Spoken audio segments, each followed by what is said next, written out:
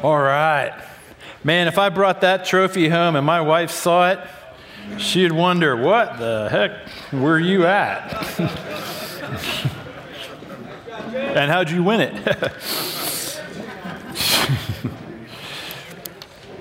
All right. Does anyone have any questions? I mean, I'm sure you have 1,000 questions, but any questions? Anyone got anything they just want to ask right now? Good. Or anyone that's not brave enough. All right, here's a couple I got asked then. This is great, and for the guys that came up to me and talked to me about this, thank you. You didn't know I was going to share this, but I'm doing it anyway. No, when you're talking about false identity, well, let me say this first. The things I'm talking about, I'll say this.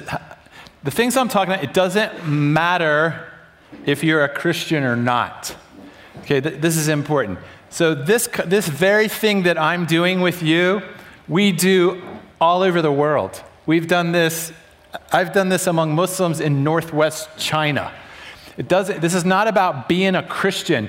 Jesus didn't come to make people Christians. That's not what he was doing. He wasn't going around trying to get people to switch from one religious system to another. He came in order that people might be transformed into who they truly are.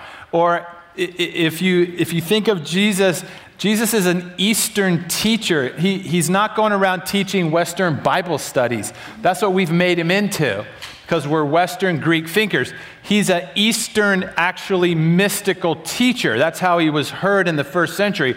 And so when he's talking about, if you've seen me, you've seen the Father, the people they understand what he means. They're not thinking, well, let's see logically, how's he doing? How is he saying that? It's not like that. He's talking about this place in your mind, this place in your spirit where you can live that transcends this world. Now, if you know anything about quantum physics or mechanics, the more that they investigate these kinds of things, the more you go back and read the Bible, it makes perfect sense what he's doing. When Jesus walks through a door after the resurrection, when his physical form is able to go through what we would consider a solid object, a quantum physicist would say, well, yeah, of course. Why? That's possible. 100 years ago, they would have said, wow, that was supernatural and miraculous in the sense of like it's magic. But it's not. He's doing things that can be done in the world that you don't know about. There's ways to think about things and understand yourself and the universe and other people that you don't know about. And Jesus is walking around showing people how to know things. He's not teaching people how to do things. Otherwise, we would just imitate him all the time, which we can't do. He's not walking around giving marriage counseling. He's not walking around teaching people how to raise kids. He's not even really teaching how to pray, because his disciples say, are you ever going to teach us how to pray like John's guys are learning how to pray? And the only reason they want to learn how to pray is because they're competitive with John's guys. They don't care about prayer. It's like, how come they're learning how to pray and we aren't learning how to pray? Like, that's what they're doing, because they're operating out of a false identity. And so he teaches them, all right, when you pray, you need to be knowing about prayer in a different way than what you're thinking, because you're Jews, and Jews just pray repetitive prayer. So when you pray, there's a way to know about prayer that thinks like this. God is actually Father to you. He's in heaven, and he is above all. You have to come to him as if he's Father. That's how Jesus is teaching. Here's how we get it. Our Father who art in heaven. That's all we got out of it. A memorized prayer. That's what we do. The lowest way we can think about something, that's how we think about it, and we just repeat it over and over again. Thank God he only taught us one prayer, because we say that one all the time. What if he had 6? We'd be... So everything he teaches us, he knows you're just going to turn that into a formula and make it into a ritual. That's what you do. That's not what he's saying. When you pray, and this is one of the questions I got, Jesus says, when you pray, the Father knows what you need before you ask him. How does that tell you how to pray? How does that inform you how to pray? What should you be asking God? What do I need? There's your prayer life. If the Father knows what you need before you ask him, why don't you ask him what you need? Because if you ask him what you need and he tells you what you need when you pray for that, it will always be answered. Without fail, that will always be answered. We think if we just ask enough, it'll get answered, but it doesn't really, and it makes our prayer life kind of disappointing. Like I've heard people talk on prayer, yeah, it doesn't really work. But we're not praying like Jesus taught. Ask the Father, God, what do I need today? What do I need? Because what you need is not what you think. There's a different way to know what you need. That's what Jesus is modeling. How does Jesus know where to go? How does he know what to say? How does he know who to choose? Because he knows how to know. And that's what we're exploring. You cannot know God in any deep way from a false identity. You can't. So the strategy of Satan, whether you believe in Satan or not, the strategy is that you live your life making guesses about who you are, who that is, who he is, and you just guess your way through the whole thing and do the best you can. That's one way to live. Most people do it that way. It's not that great. Or there's an alternative way of knowing where I can actually know at a much higher level the things about this world and beyond, and I can actually make decisions currently knowing more than I can actually see right at this moment. That's what Jesus is teaching. And the disciples are running around focused on a zero model of everything. Well, we don't have any food. Yeah, but no, there's more than food. Yeah, but we don't have any food. No, there's things that can nourish you that they're not a sandwich. Yeah, we don't have a sandwich, so. If we had a sandwich, we wouldn't be asking you about sandwiches. And they're doing it after they watched him feed the 5,000. They watched him and he didn't feed them. Who fed the 5,000? They did. They're the ones with the basket going, hey, there's more in here. Hey, it's like wow, this thing never ends. And then what's the next thing they ask him? We didn't bring our lunch. We're in trouble. They keep going back to zero on everything instead of taking what they know forward to a higher level of knowing. Wait a second. If you got us to feed 5,000 people, what does that mean about the future? That's what he wants to. Yeah, that's right. What does it mean about the future? We'll never be hungry, right? That's right. We would never have to think about food again, right? Wow, let's take a break and get something to eat and think about that. That's what he's doing. He moves them up in a way of knowing, and then he's like, now don't go backwards, stay there. Here we go further, like this. So, for example, how does that work? Do I have to be a Christian to do this? In the sense of I have to say some magic prayer to make me in the right place in order for this to work? The answer, be careful, hold on. No, but I have to be in the kingdom of God for it to work. I do have to be in the kingdom of God. How do you get into the kingdom of God? How do I walk inside the kingdom of God? Through the death and resurrection of Jesus. Why? Because my mind is broken. And unless my mind gets well, I can't know the things that God has for me to know. And stepping into the kingdom is receiving from God my identity of who I am. God, I receive all that you have for me. There's the prayer. God, I receive everything that you have for me. I want it. I receive it. Thank you. There you go. You're in. There you go. Am I a Christian? You can call yourself whatever you want. When Jesus talks to the Samaritan woman, he's not trying to make her a Jew. That's what she asked him. Well, if I believe what you say about who I really am, which is what he's talking about to her in this story, she thinks her identity, as far as she's concerned, is I'm a prostitute or I'm a woman of ill repute. I have no friends. I'm not allowed to come to the well when any other women are here because I'm so filled with shame. I can't come out here then. I have to come by myself. Men in my village objectify me and use me, and that'll never change, and that's the way it's going to be, and I'm mad at God, and I'm mad at Samaria, and I'm mad at Samaritans, and I hate other women, and I definitely hate men, and I absolutely hate Jews who think they're better than we are. I hate them all, and that's my lot in life. And Jesus comes to her and says, and false. Which part is false? All of it is false. Everything you just said about the world is false. Is he evangelizing her? No. He's announcing to her good news. He's proclaiming to her good news. What's the good news? Truth. Truth. Not Christianity, not a religion. Truth. Here's the truth. This is what Jesus says to her. After he gets her mad, he has to get her mad first so she'll tell the truth. Because he's a Jew and she's a Samaritan. If you don't know the Bible, they hate each other, those groups. But he's got to get her to say that she does. He's got to get her to confess. That's why we start with confession. Tell the truth. Here's the truth. I don't believe in God. Good. We're on our way. Here's a lie. I believe in God, and I really don't. Yeah, I believe in God. No, you don't. No, you don't. Why do you say you do? You don't. Say you don't, and we can start from there. Stop lying. Tell the truth. That's confession. So he says to this woman, John chapter 4, he says to her, he goes and he sits by the well in her territory, in her part of the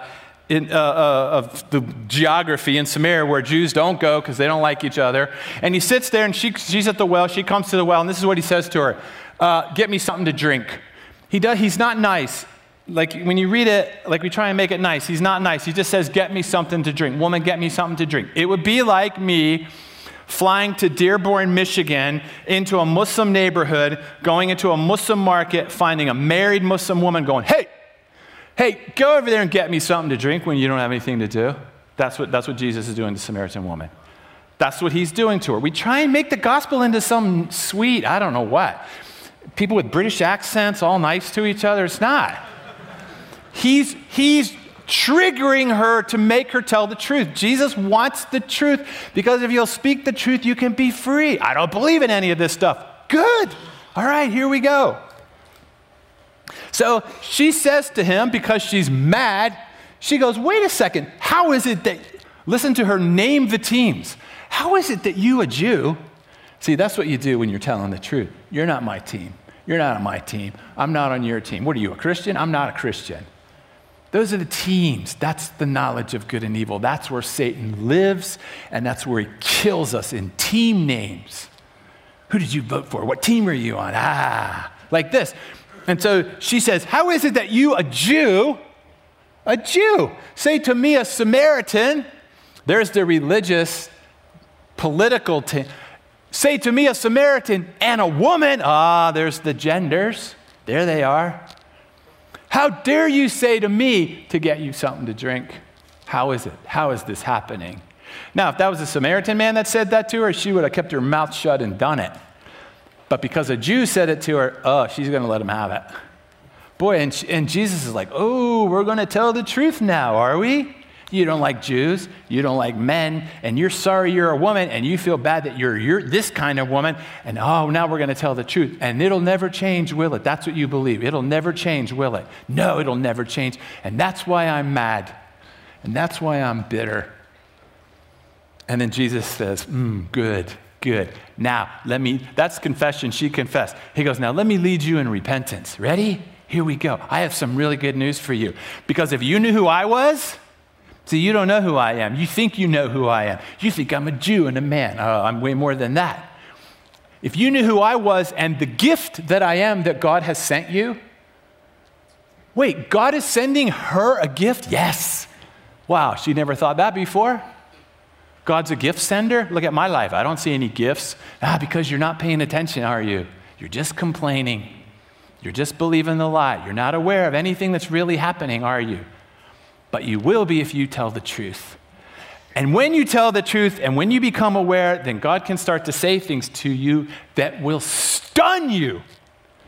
If you knew the gift I was that God had sent to you, here's the biggest stunner of all. You would ask me to serve you.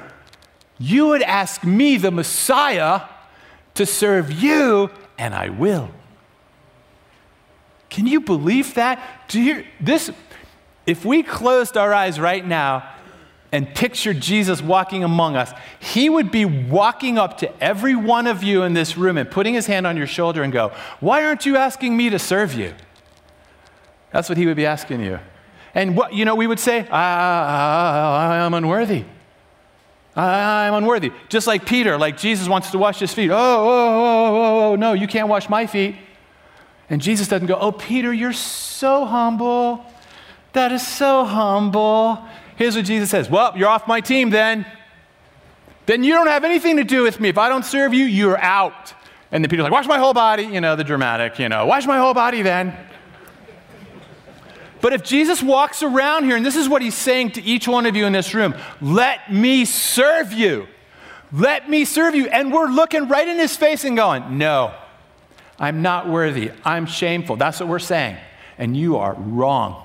You are making a big mistake saying this to him. He says to this woman, if you drink from me, if you drink what I'm going to give you, you will never thirst again, ever, never. But you have to let me serve you. Decide. And she's like, where is this water? And this beautiful interplay that he does with her, actually quoting Samaritan literature to her. In one day, in one afternoon, she goes from being the lowest level woman in that town to the leader of the entire community in one afternoon. She is so revered, that woman who on Tuesday thought she was nothing, and on Tuesday night, every man in that town said, thank God that this woman not only told us about Jesus, but that she forgave us for the way we treated her. In one day, today, her image is painted on Mount Gerizim, where the Samaritans go to worship her. She is immortal. She is immortal and forever happy in Samaria today. Why? Because she let the king serve her true identity. That's what he wants to do with you. But he cannot do it until you say to him, this is the false identity that I am clinging to. And he's like, let me have it. Let me have it. That's what we're doing. When he transforms her, what is she called? Is she a Jew? She asks him that question. Well, where do I pray then? Over in Jerusalem or on Gerizim? He's like, that's not the point. The time is coming, and the time has come when God seeks those who worship him here in spirit and, what's the other word? Truth. I can come to a church and lie the whole time. What difference does it make that I'm in a church versus a mosque or somewhere else? Here, truth. If you worship in spirit and in truth, nothing is impossible for you. Nothing is impossible for you. In your identity, in your vocation, in truth with him, nothing is impossible. When does she begin her career as a leader? The same day that she gets her true identity, the same day. Ask God what you need. And then when he tells you what you need, ask him for that thing. What do I need? What we need right now is our true identity more than anything else. That's what we need right now, is our true identity. And so what I want to pray about right now is that, true identity. When David is with his men, we'll go back into the Old Testament again. So that's for the question of, do I have to be a certain something to do this with God? No, yeah, you have to be human and you have to tell the truth. There you go. Those are the conditions. He doesn't pick teams. He died for the whole world. The question is, are you going to step into him being the one that gives to you, or are you going to try and get it from the world? If you're going to get it from the world, you die. You die. If you get it from him, you never die. You never die.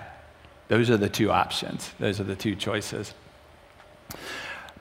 So when we go back talking about David's men want to kill him. They're frustrated with him. Nobody's asking anyone, what team are you on? Are you a Christian or not? They're not asking any of those questions. Here's their reality. We're in this terrible situation. We're acting like thieves. We used to be really mighty men. Now we're acting like thieves. We're liars. We're cheaters. We're not living in our true identity. What are we going to do about it? Their decision is, let's kill our leader. That's usually what people do when they don't like a leader. They assassinate him in some way or another. That's just what you do. As fast as you don't like him, you turn on him. This is the false world. Yeah, we liked him for a little while. Now we hate him. Kill him.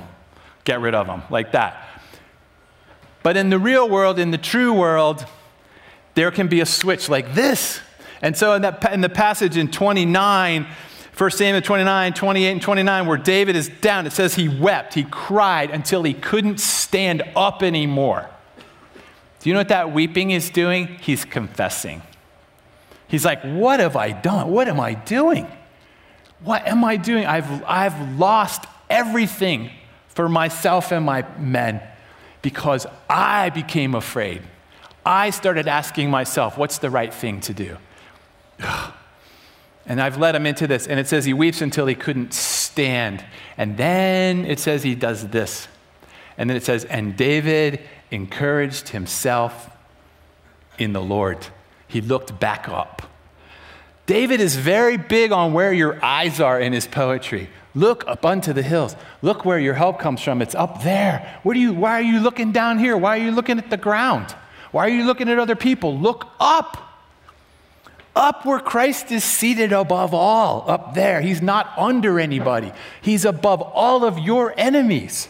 He's up there. Look up there. A depressed person is looking down and in. But a person filled with hope is looking up and out. Where are we looking today? In any problem that you have today, the solution is up and out. No Hebrew thinker would ever think that they were the solution to their own problem. None of them would ever imagine that. It was an unimaginable thought.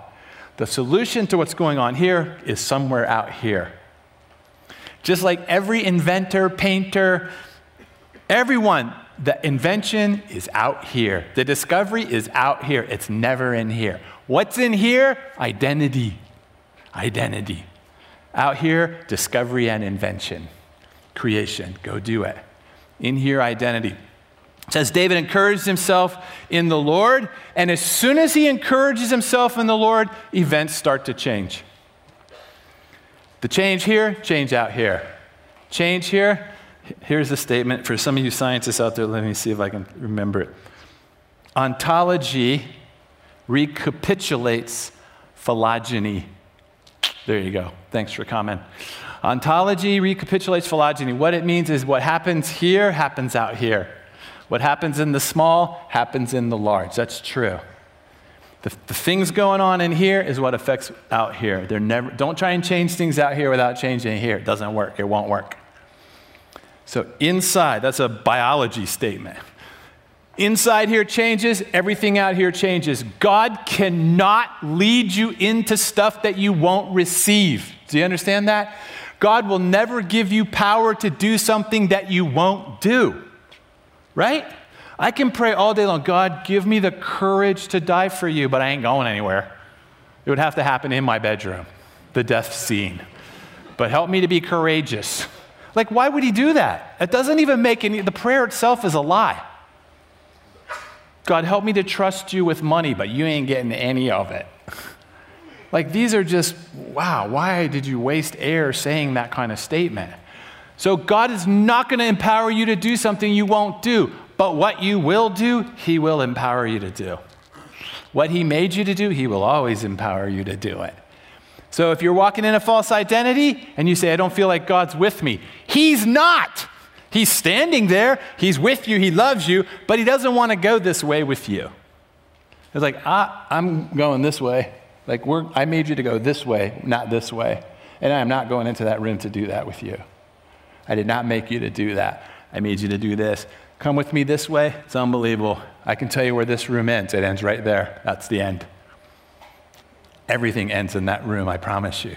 But out here, unlimited. You won't believe it. Come with me. Come with me. Come with me. I'm afraid. Come with me. I know. I don't feel worthy. I know. I'll make you worthy. Come with me. Come with me. That's what he's saying to us. You only have two answers, yes or no. That's how simple it is. Yes or no. No, continue on. Good luck. Have fun. Enjoy. Yes, you have no idea. You have no idea. I'm telling you. But I just started working with some guys. I wish I could tell you who they are, but we'll just call them law enforcement people that are on the federal level. And this is a small group of guys that do, men and women that do this. We taught them how to do this, and they're doing this vocationally in their profession. Their question is to God, is there a new way to run a criminal task force that's never been done before. That's what they meet about. Isn't that brilliant? And you should see the ideas that have come to their mind. They're taking their identity in their profession, laying it before God and saying, we are afraid that we will never be able to end human trafficking, ever. But we think you can end it, but we don't know how. Is there a way to run a task force that we don't know about that can end human trafficking? Do you know what God's answer to that question is? Would he ever go, not that I know of?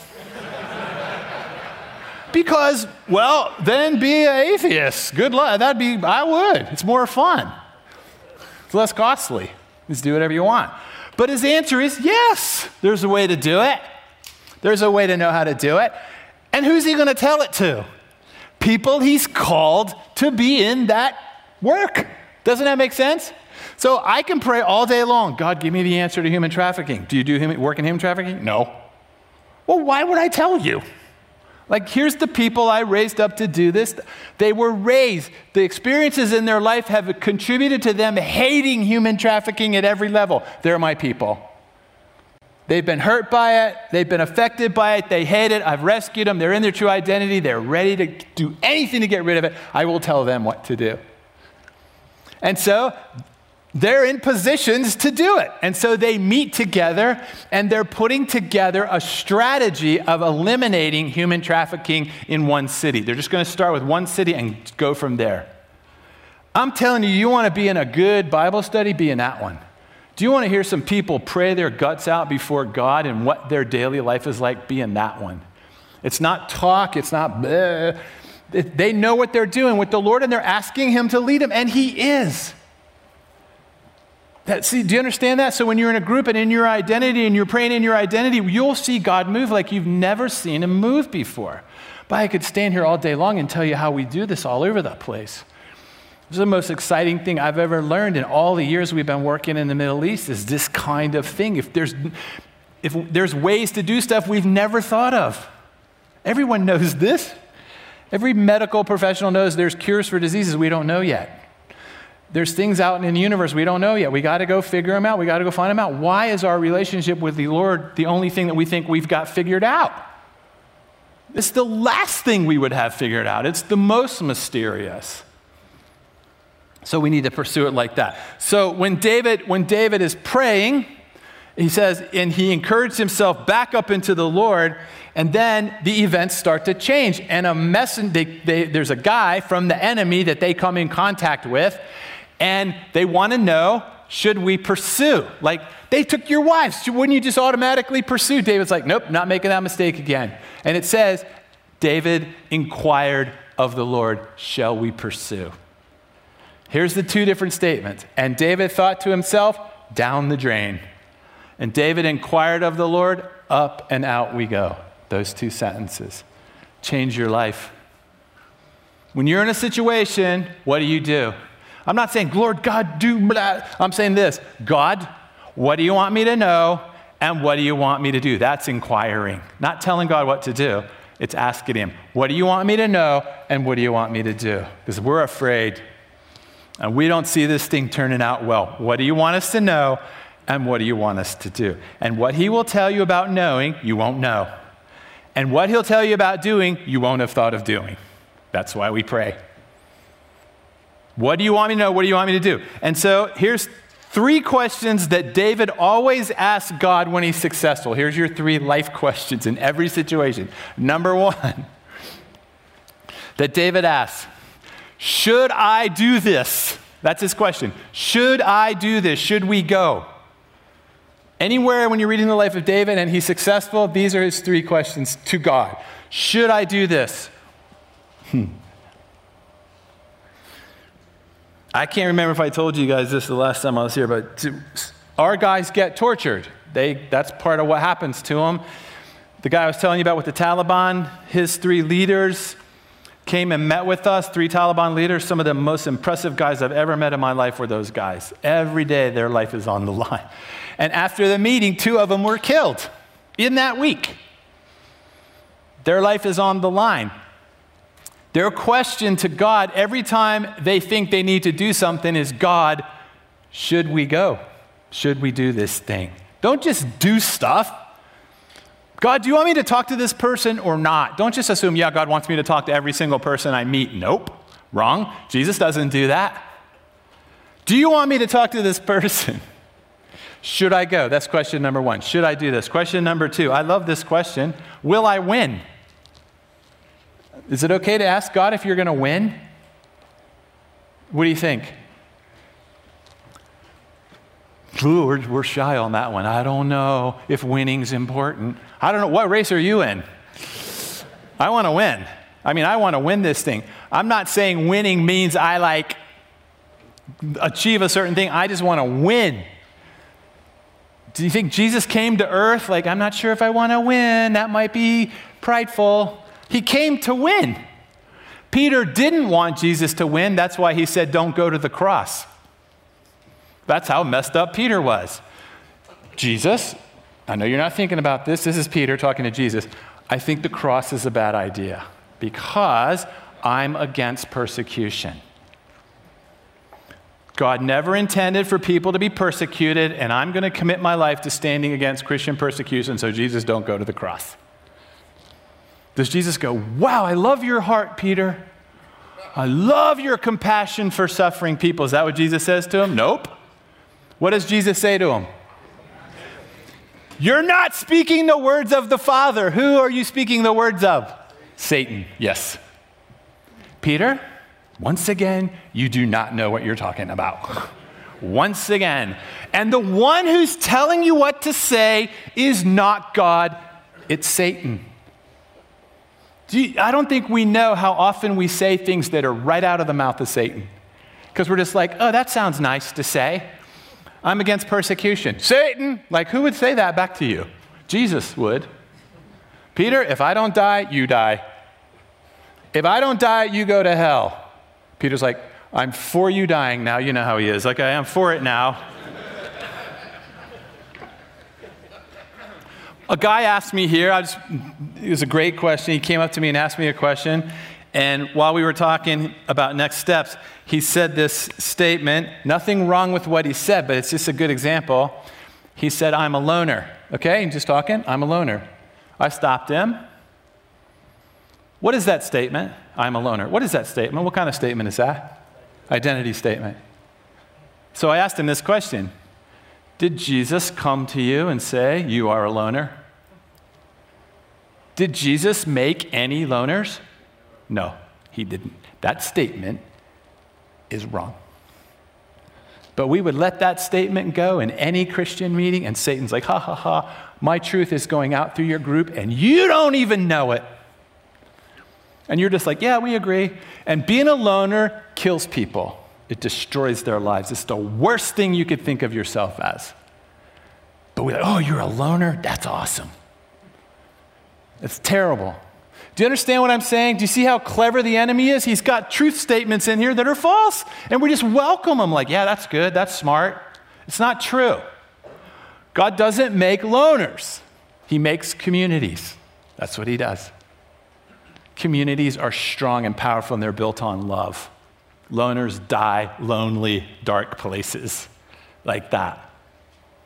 So when David inquired, his question is, should I go? Will I win? Here's my question to the Lord. When we do this, will it work? I want to know, will it work? I just ask him, is this going to work?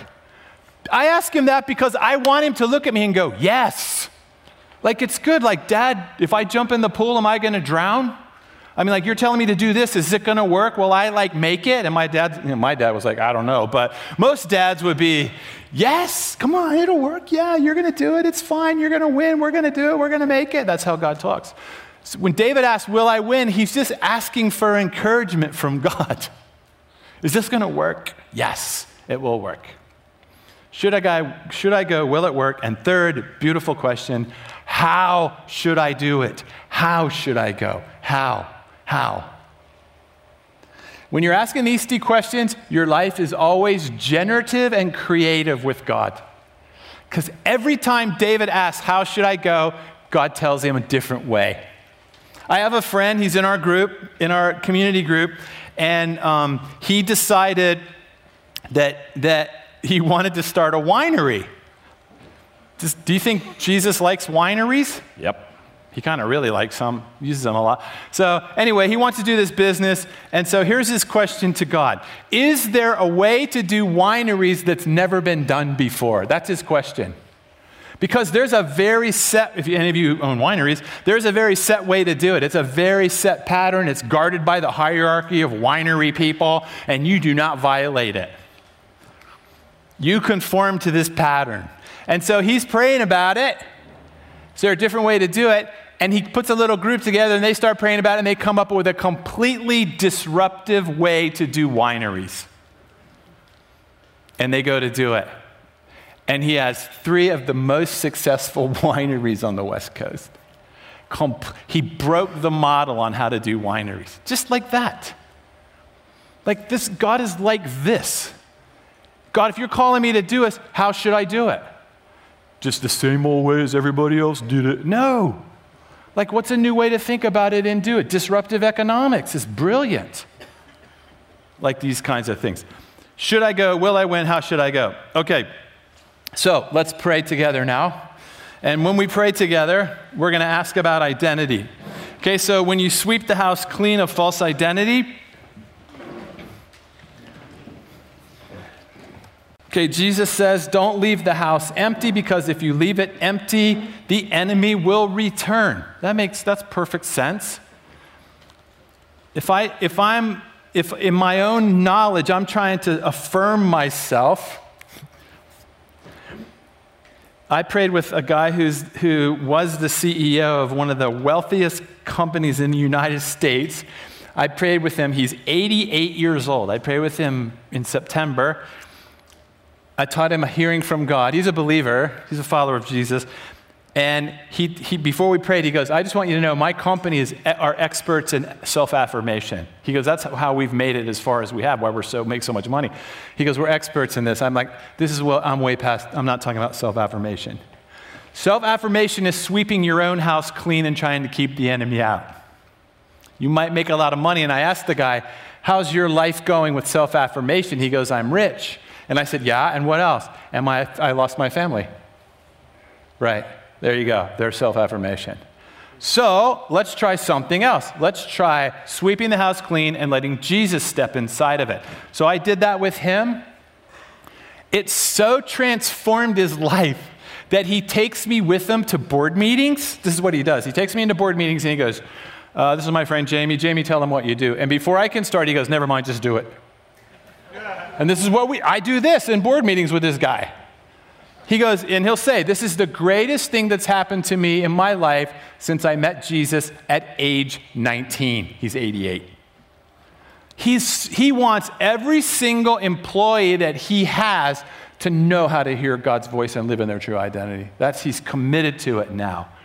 These are the kinds of people that you will influence. You meet these people all the time.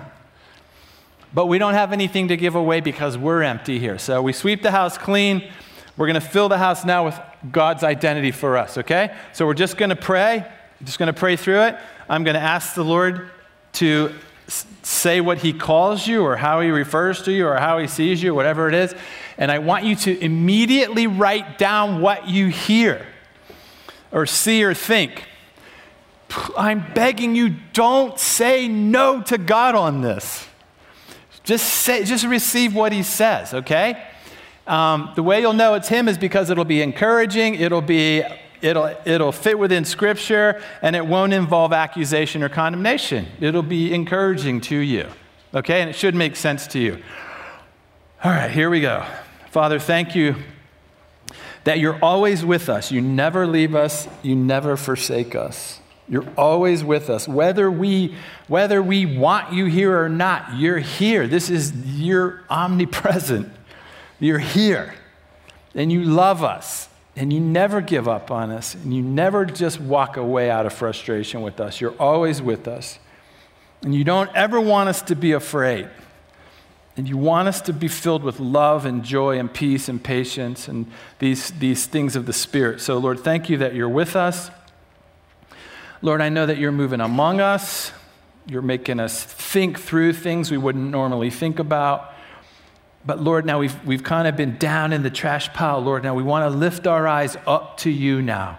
We've looked at the false. We've looked at things that we don't want to say. We want to speak truth. And Lord, as you clear us out, as we give to you these false identities, give them to Christ. As Christ bears those false identities in his own flesh. It says that he exchanges false identity for true identity, that when we give him our shame, he gives us back honor, that when we give him our guilt, he gives us back innocence, that when we give him our fear, he gives us back power and authority. It's an exchange at the cross. That's why the cross is so beautiful to us. We can give our burdens there, and you hand back to us life. And so, Father, now as we have given you those false identities, just in your protection and your silencing of the enemy and all the false things in our lives, just in your beautiful voice, Lord. Lord, would you speak back to me the name or the identity that you call me? Just what do you say about me? What do you call me? Just write it down quick. Try and, if you can figure it out later, Lord, just what do you say to me? What do you call to me? And if you don't hear anything, that's fine. We'll come to it. But just the very first thing, even if it doesn't make any sense to you, Lord, what do you call me?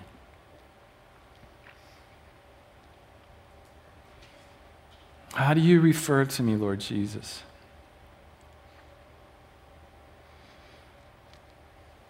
This is the way Jesus serves us. He calls us by name. The sheep hear his voice because he calls us by name. How does he refer to you? Just do your spirit, Lord, just in truth. What do you say? Even if it's hard to believe, just write it down.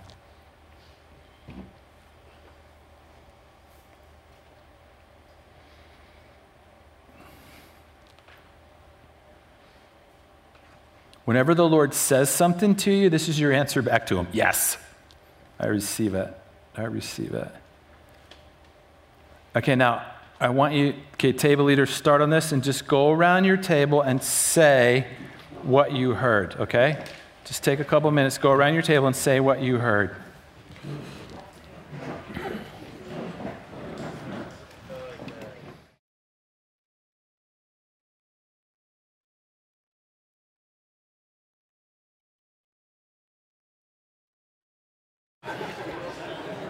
Okay. Okay, I was going to tell you to do something, but we kind of ran out of time, but we'll just give it a shot. Okay, a couple of really good questions. I've been waiting for someone to ask me this question. What happens if you don't hear anything, okay? This is a great question because it happens. That's normal in conversation. Before I get to that one, here's another one, okay? This happened at a table, so it's a good example. So the enemy, Satan, has a strategy. His number one strategy is that you never even inquire about your identity ever. That you just live your life, don't believe in God, don't believe in any of that stuff, and you just kind of go on. That's number one strategy. If you happen to step into the kingdom through embracing what Christ has done for you, you step into the kingdom and you start to wonder about, why am I here? What am I doing? And you start to ask identity questions and you discover your identity, or you're in a place like this and we're really just going after it. Because he can never take your identity away from you. It's given to you by God. He can never take it away. Number one strategy, you never even wonder about it. Number two strategy is you figure it out and he works to make you hate your identity. That's what he does. He works to make you dislike your identity in the kingdom. That our very best people that we've discovered around the world are people that originally hated who they are in here. That's how much the enemy works to make you resist knowing your identity. So here's an example the guy here has, okay? So he's praying, gets rid of false identity. God, what do you call me? God says, you're my fixer, like repair things, fixer. Beautiful. God will only call you a name he would call himself. That's one way you know it's him. He names us after himself, like a good father does. And so that's one way you know it's him. He rarely calls someone loser or anything like that. Rarely, never. He doesn't. He'll only call you something he would call himself. He'll call you something that moves you forward in freedom. And it's something that's exciting to you or brings joy. It's almost like too much. Fixer. Okay, so there's God speaking. Just as quickly as God speaks comes the other voice. Because the other voice you've been listening to your whole life, and you're an expert at hearing the enemy and yourself above God all the time. To hear God is learning a new skill. It's like learning how to hear Morse code or something. Like you have to practice. You have to what is that sound? What is that? And you where you hear him above all others. But right now it's new, and you hear his voice, it's faint, it's quick, and then here comes the other one. Bam! So he hears fixer, beautiful. Then the thought comes to his mind, the idea that fixer means you're going to be repairing cars the rest of your life. Okay? And that makes him reject the identity of fixer. Isn't that brilliant? That is hats off to Satan. He is brilliant, man. He is brilliant. Just as quickly as God says fixer, Satan defines what fixer is, and he rejects it. Right? Do you see that? Two voices, how quick they are? Now, how do you know the difference between the two voices? Okay, one's positive and one's negative. Fixer in his mind's kind of neutral. He's like, what does that mean? Then comes the negative. Ugh.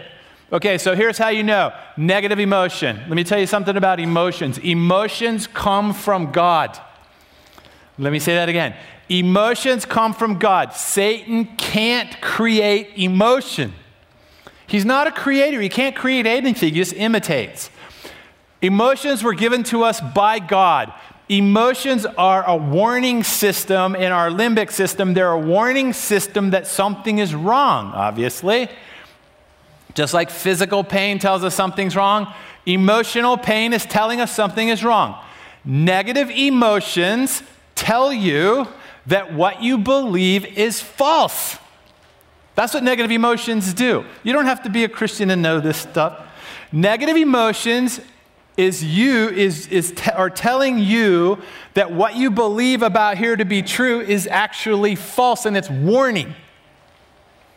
Okay, so if I believe this, okay, so I'm gonna take a new job over here, and I use my imagination like most of us use our imagination to imagine the worst case scenario. That's what we usually do. I'm going to imagine the worst case scenario. Okay, I'm going to go into the job. It's going to be a disaster. I'm going to get fired. I risk leaving this job. I'm going to be homeless. My wife's going to divorce me because she didn't want me to take the risk. There's a scenario we play out in our minds. Brilliant. It's a good, healthy thing to do.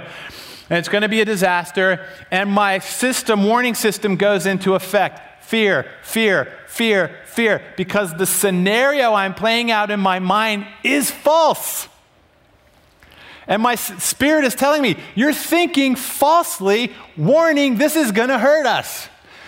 Not the situation. This situation isn't even real. The thinking this way is going to kill us. That's what your emotions are telling you. So what do we try and do? We try and bury those emotions and say, I'm a Christian. I don't go by emotion. I go by facts. You liar. Faith is not a feeling. It is a feeling. Mine is. Everything deals with emotion. But emotions aren't the decision maker. Emotions are the warning system.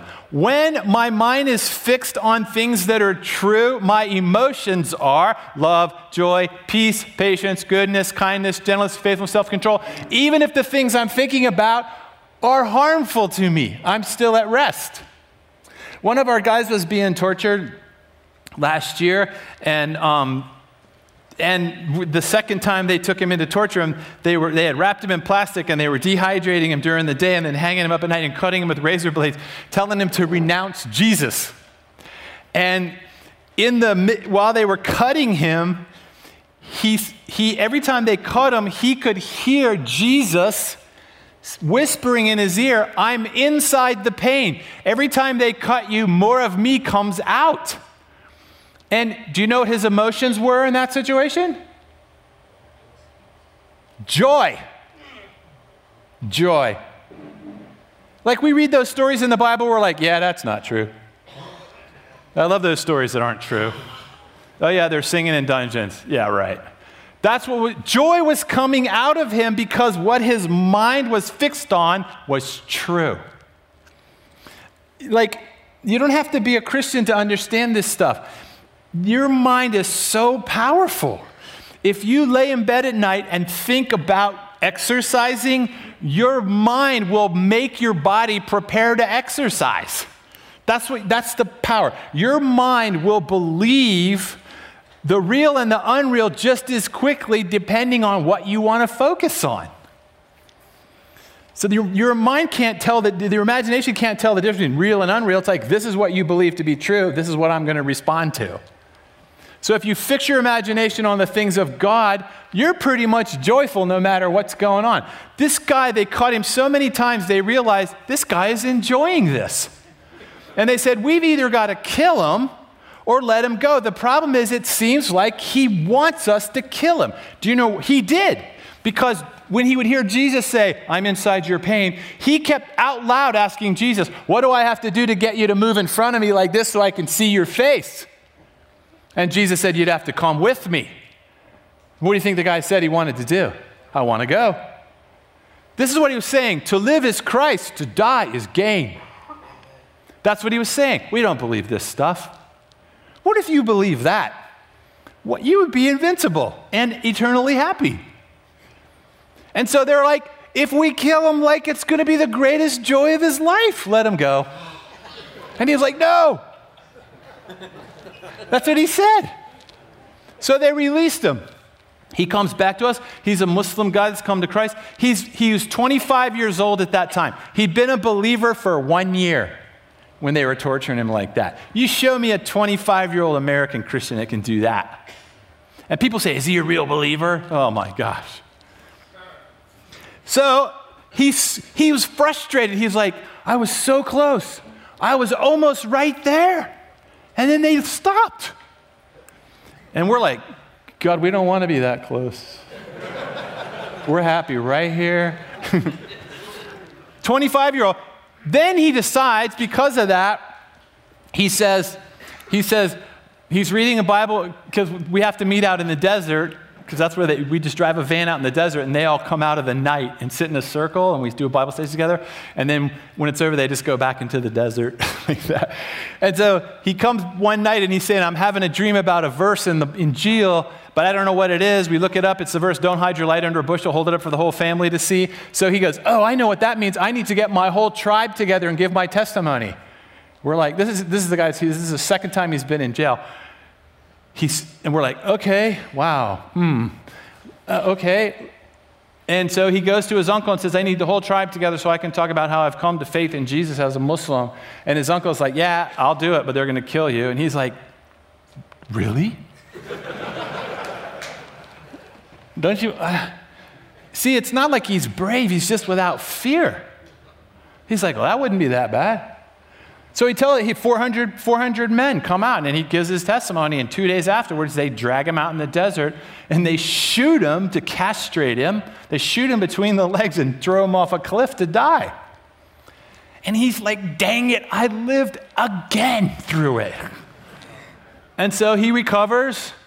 The doctor said, you'll never walk again and you never have kids. He walks, and he can have kids. And so he goes back to his uncle, let's do it again. He tells us, I need to do it again. Apparently they didn't understand what I meant because they took it the wrong way. I'm like, no, I think they did get it. I mean, me and the other guy the other American that really discipled him, we're embarrassed. We want to tell him not to do it. Like, we're like, what are you, nuts? Don't take it that seriously. That's how we feel. Do you know why? Because we don't believe it like he believes it. That's the truth. That's where the Lord was challenging us. He does it again. He gets them all together. The guys that shot him are right in the front row. He goes, apparently you didn't get it.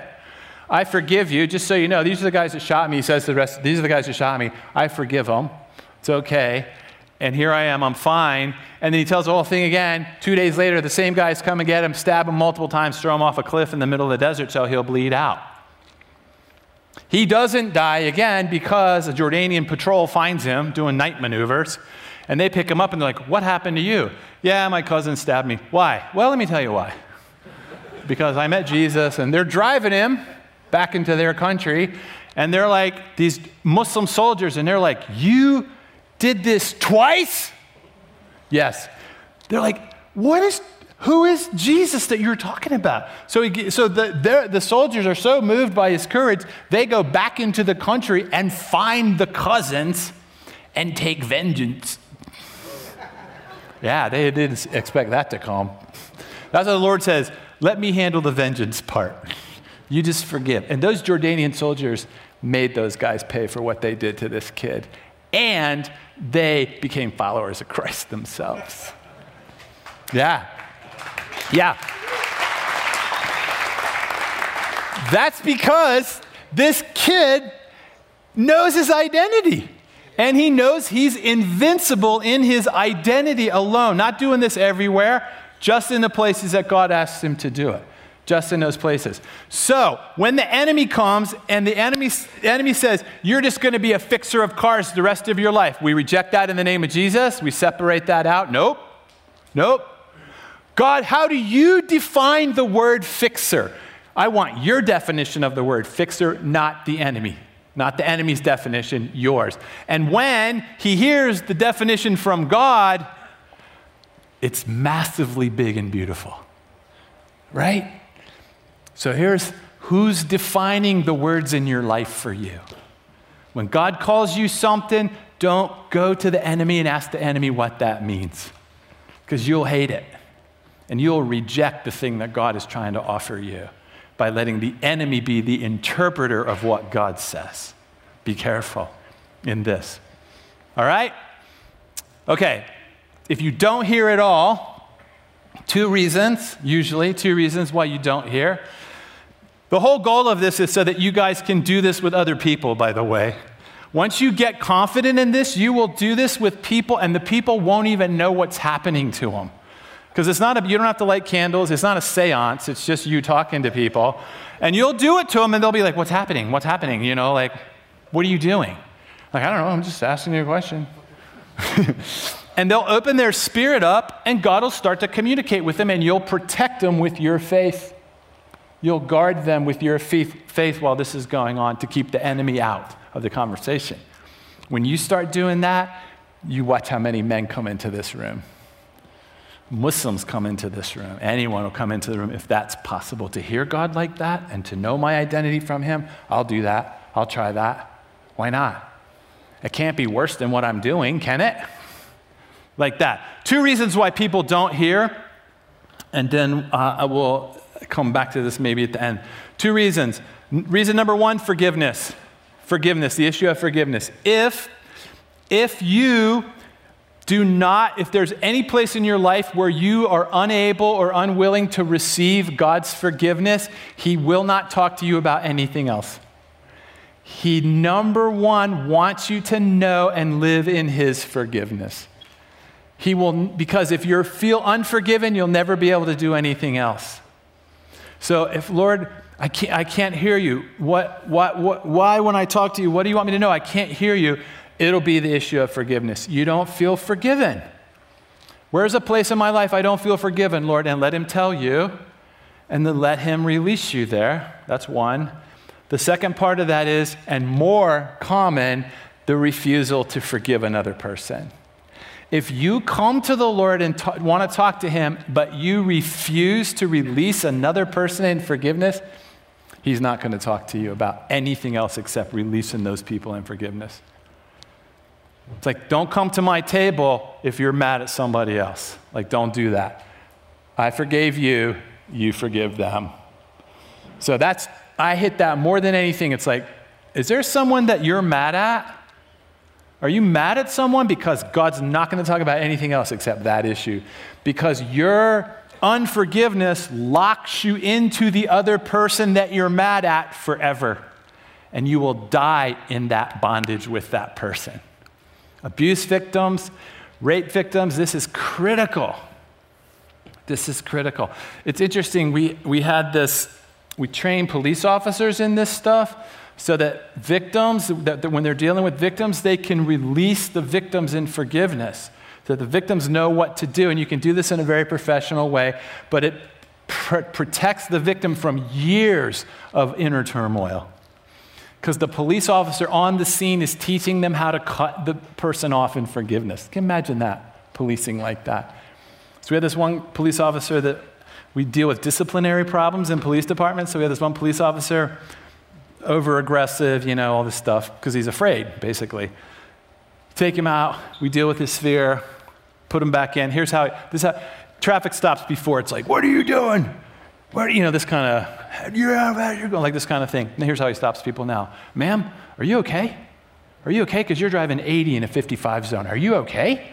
Like, are you anxious about anything? What are you most afraid of in your life that causes you to drive like this?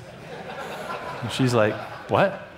Like, because no, you're going to hurt yourself and somebody else driving like this. So what's inside of you that's causing you to drive like this? Are you anxious? What are you anxious about? What's the matter? And then you should hear what people say.